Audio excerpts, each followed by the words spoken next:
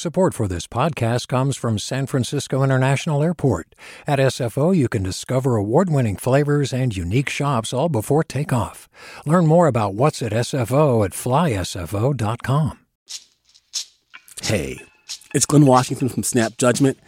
And if you love what you're hearing, and I know you love what you're hearing, please consider becoming a KQED member. Get special access to cool events, behind-the-scenes footage, and so much more. Plus, you'll sleep better at night knowing you did your part for the community you depend upon. It's in you. Please be in it. Visit donate.kqed.org/podcasts to sign up now. That's podcast with an S. Thanks.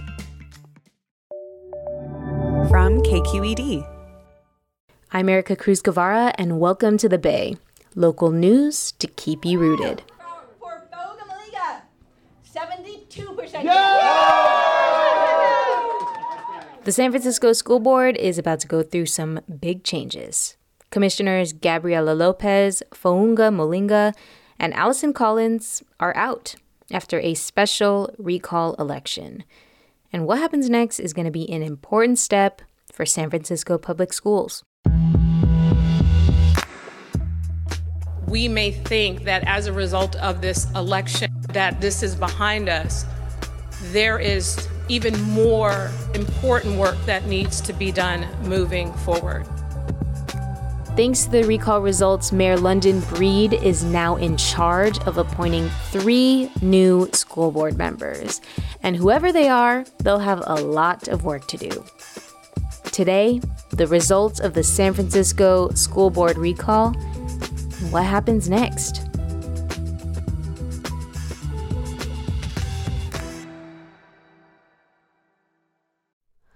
Hi, it's Terry Gross, the host of Fresh Air. We bring you in-depth, long-form interviews with actors, directors, musicians, authors, journalists, and more. Listen to our Peabody Award-winning Fresh Air podcast from WHYY and NPR. Hey, it's Avery Trufelman, host of Articles of Interest, and I've got to say, I've been a fan of KQED ever since I was a little kid, and I would come out to San Francisco to visit my grandma. It was just what we'd always turn on every time we got in the car, every time we were making dinner and turning on the radio. It was always KQED. And then over the years, I've become a massive fan of KQED podcasts because this is local reporting at its best. These are answers to questions you've always wanted to know, interviews with exciting, unusual voices, necessary journalism, all told with love and care and artistry. And did you know that a majority of KQED's funding actually comes from members? It's just people like you and me supporting the programs they love, while also getting access to cool events, behind-the-scenes footage, and so much more. If you want to sign up and be a part of this amazing community, visit donate.kqed.org/podcasts to become a member today. That's podcasts with an S. Thank you for listening, and thank you for your support. Guy, all 3 board members were just recalled. Was this a pretty landslide victory for supporters of the recall? Yeah, I think landslide is definitely the right word to describe this election. Guy Marzorati is a politics and government reporter at KQED. He also produces the Political Breakdown podcast. As of Thursday morning, Allison Collins' recall had 79% support. The recall of Gabriela Lopez was at 75% support, and the recall of Founga Molinga was at 72% of support. So wide margins in all 3 of those recalls. I can say, from our colleagues who were at these pro-recall events, and certainly the videos that were shared from there, it looked boisterous. I mean, I think there was clearly, from the minute the first results came in at 8:45, a clear indication that these recalls were going to be successful. So it wasn't that, election night of waiting around, refreshing for the latest returns. The returns came in and the results were pretty clear.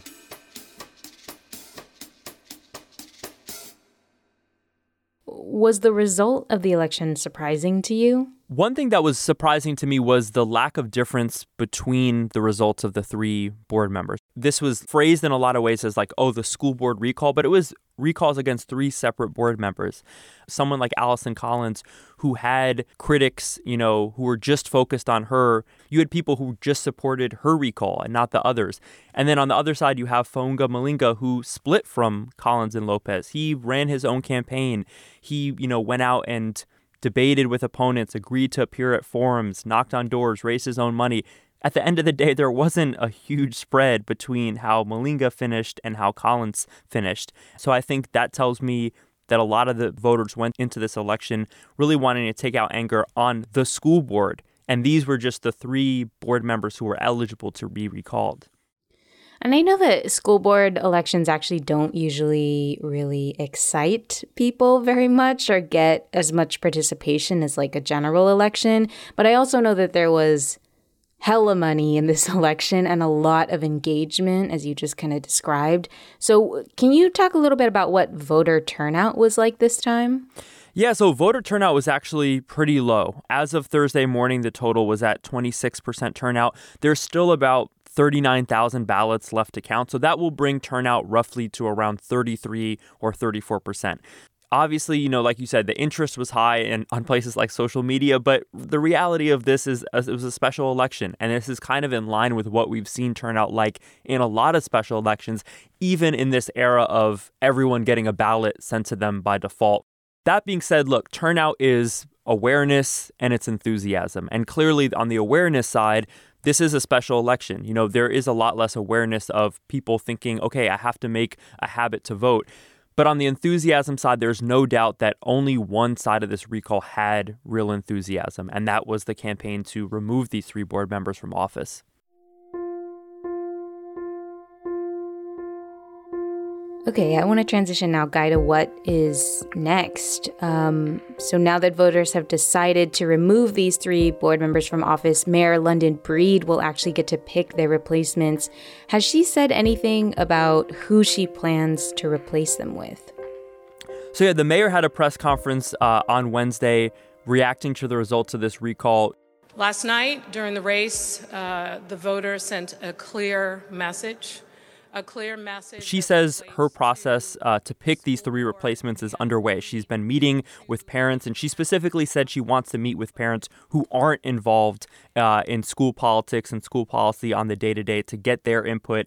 She's going to start interviewing candidates. And she also mentioned that she, may want to get someone in who has experience in management and budget issues. So we have still a process, still time that we need to take, time where my focus will be on reaching out and meeting with folks and doing everything I can to make the best decision for the kids of our city. Okay, so whoever is picked, what are the big issues that they're going to have to start to kind of sort out as soon as they get into office? Well, in talking with a lot of folks who, really live and breathe SF school policy, two issues really stand out. One is the selection of a new superintendent. This is the person who manages really the day-to-day affairs of the school district. The school board is right now in the process of getting applications, picking a new superintendent. There's even some push to maybe delay that process a little bit because you will have three new board members coming in. The other is the budget, just the management of the school budget. They faced an immediate shortfall this year, and there's longer term issues about as enrollment in SFUSD declines, what are ways to turn that around so that this budget deficit just doesn't, exacerbate over the years to come. I want to talk now, Guy, about the response to the results of the election. What are people's hopes and fears with this new school board where 3 of the 7 members will be brand new and picked by the mayor? If you have a change of 3 commissioners, that can sway the majority vote. So Lawrence Lee is a avid follower of school board policy and politics. He blogs about it. He was active in the pro-recall campaign, registering voters. The first thing he brought up is the selection of a superintendent. This is the person, hopefully, that can direct the 50,000 plus students to a good direction and outcomes. I think he'd also want to see just a better relationship between board members and stakeholders like, parents, parent groups. You hear this from a lot of folks who supported these recalls, the desire for a different style of engagement on the part of school board members, and particularly engagement with people who critique the board. So many years, the budget has been taking one path or another with very, very little acknowledgement of input from the teachers and parents. I think people who supported this recall feel like the board really didn't engage with critics in a really productive way. They'd like to see that change. My hope is calmer minds would take over and hope to avoid that there will be no further need for any kind of recall or other kind of antagonistic situation. But to have that happen is really going to have a lot of people to recognize they have to get together and have conversations.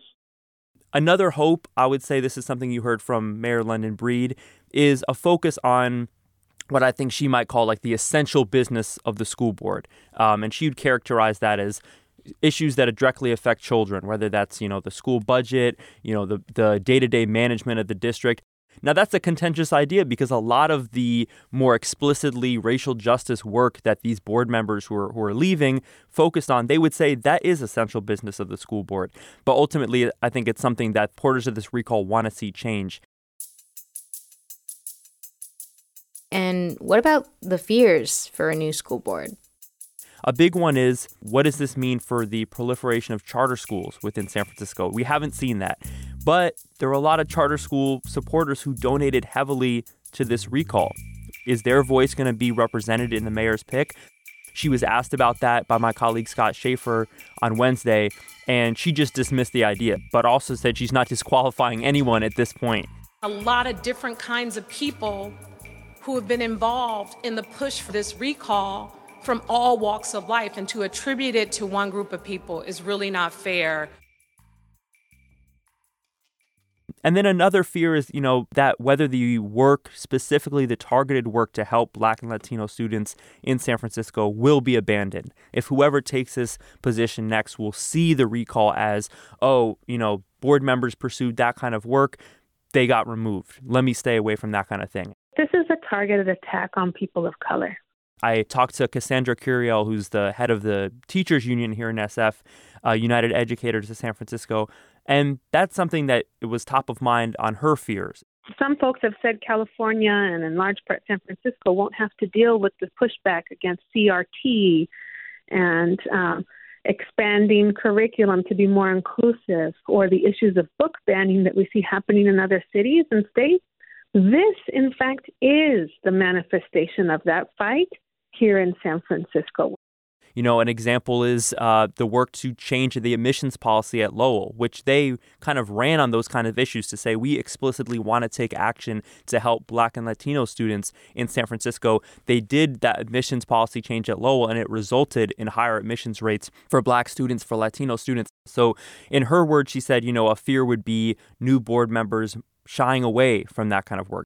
And so the concern here, do we see a swing happening to the center, to a more moderate where folks don't advance, don't discuss, and want to shy and hide away from those issues, from actions that would have visible, physical, and mental positive impacts on students? Surely we might see that. And I'll end with one thing that I think a lot of people agree on no matter what side they were on in the recall, and that is whoever takes these positions, Erica, has to get to work really quickly. They have to hit the ground running because issues like the school budget, like the pick of a new superintendent are coming up really quickly, and it would help in a lot of cases to have board members who understand school politics, school policy, and specifically the SF school district.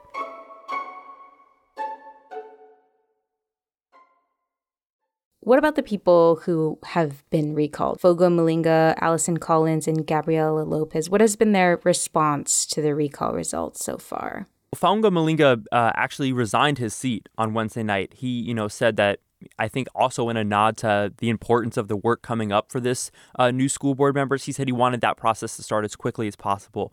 So he resigned his seat. As far as Allison Collins, she put out a statement saying that she feels like this recall was really a backlash against kind of that racial justice work that this board took on. She highlighted the disparity in campaign finances between the yes and no side. So, that was kind of her response to being removed from office. Gabriela Lopez says, that she's actually considering running again in November. And I can't feel bad about what I value. Again, these seats are back on the ballot in November. And she told my colleague Vanessa Roncaño that that's something that she's considering. She feels like there's unfinished work to do, and that almost like if she doesn't run, who's going to take on the issues that she cares about? And if that needs to continue, and if I can be the voice for that, folks want this to keep moving forward, I will. That's what I've been chosen to do.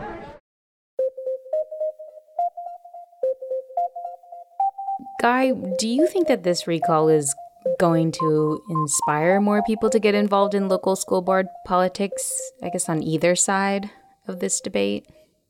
I wish I had a perfect answer for you, Erica. This is the question I'm most interested in following in the next, months and years. I think one thing is clear. The pandemic got a lot of people into and interested in the business of school boards for the first time. It was no longer just, discussion and debate happening in a building on Van Ness or Franklin. It was happening on your computer screen right in front of you as you were home, making dinner, looking after your kids. So is this a sustained engagement that continues for multiple elections that could change the playing field of school politics? Or maybe it's a downside to that kind of interest. Look, school board is not an easy job, and I think these last couple years have clearly demonstrated that. When these three board members ran for office, there were 19 candidates on that ballot. It was a tremendous amount of interest to serve in that kind of way, even though these are folks who are getting paid just a few $100s a month. They have jobs, full-time jobs on the outside.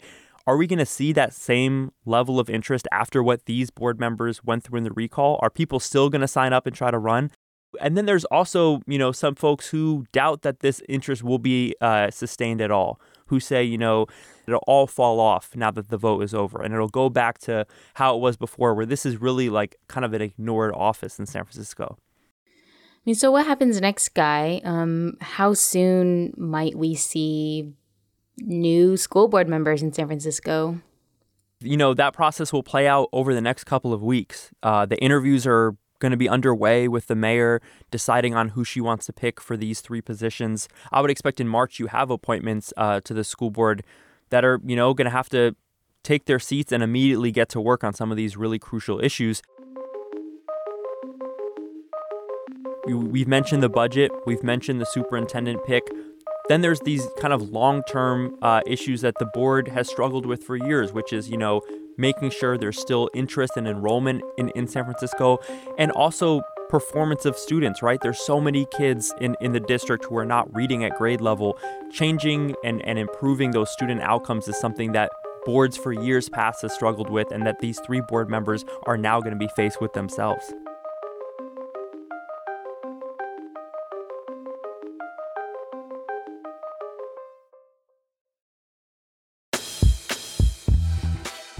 Guy, thank you so much. Hope you could get like a beer or something now that this is over. I'll take a nap. How about a nap? Thank you, Erica. That was Guy Marzorati, KQED politics and government reporter and producer of the Political Breakdown podcast, which you can find wherever it is you found this podcast. Thanks as well to my colleagues at KQED who've also covered this recall. That's Vanessa Roncaño, Scott Schaefer, and Marisa Lagos. And I have some really exciting news from our team here at the Bay. For the past few months, we've been on a long search for our new producer, and we found her, y'all. Maria Esquinca has officially joined our team. She's a fronteriza. She comes to us from El Paso, Texas. That's that city that borders Ciudad Juarez in Mexico. She writes poetry. She's pretty cool, y'all. We're getting Maria up to speed on the inner workings of our show, but you will be hearing more from her very soon. Now go give her a big Bay Area welcome on Twitter. She's at M_Esquinca. That's M_ESQUINCA.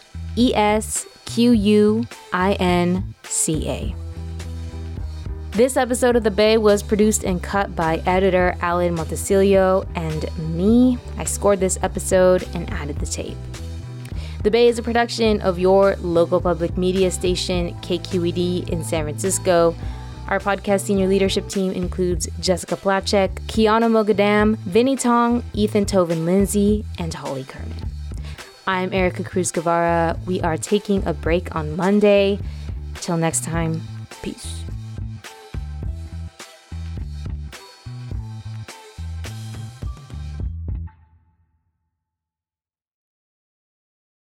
Hi, I'm Sasha Coca, host of the California Report magazine.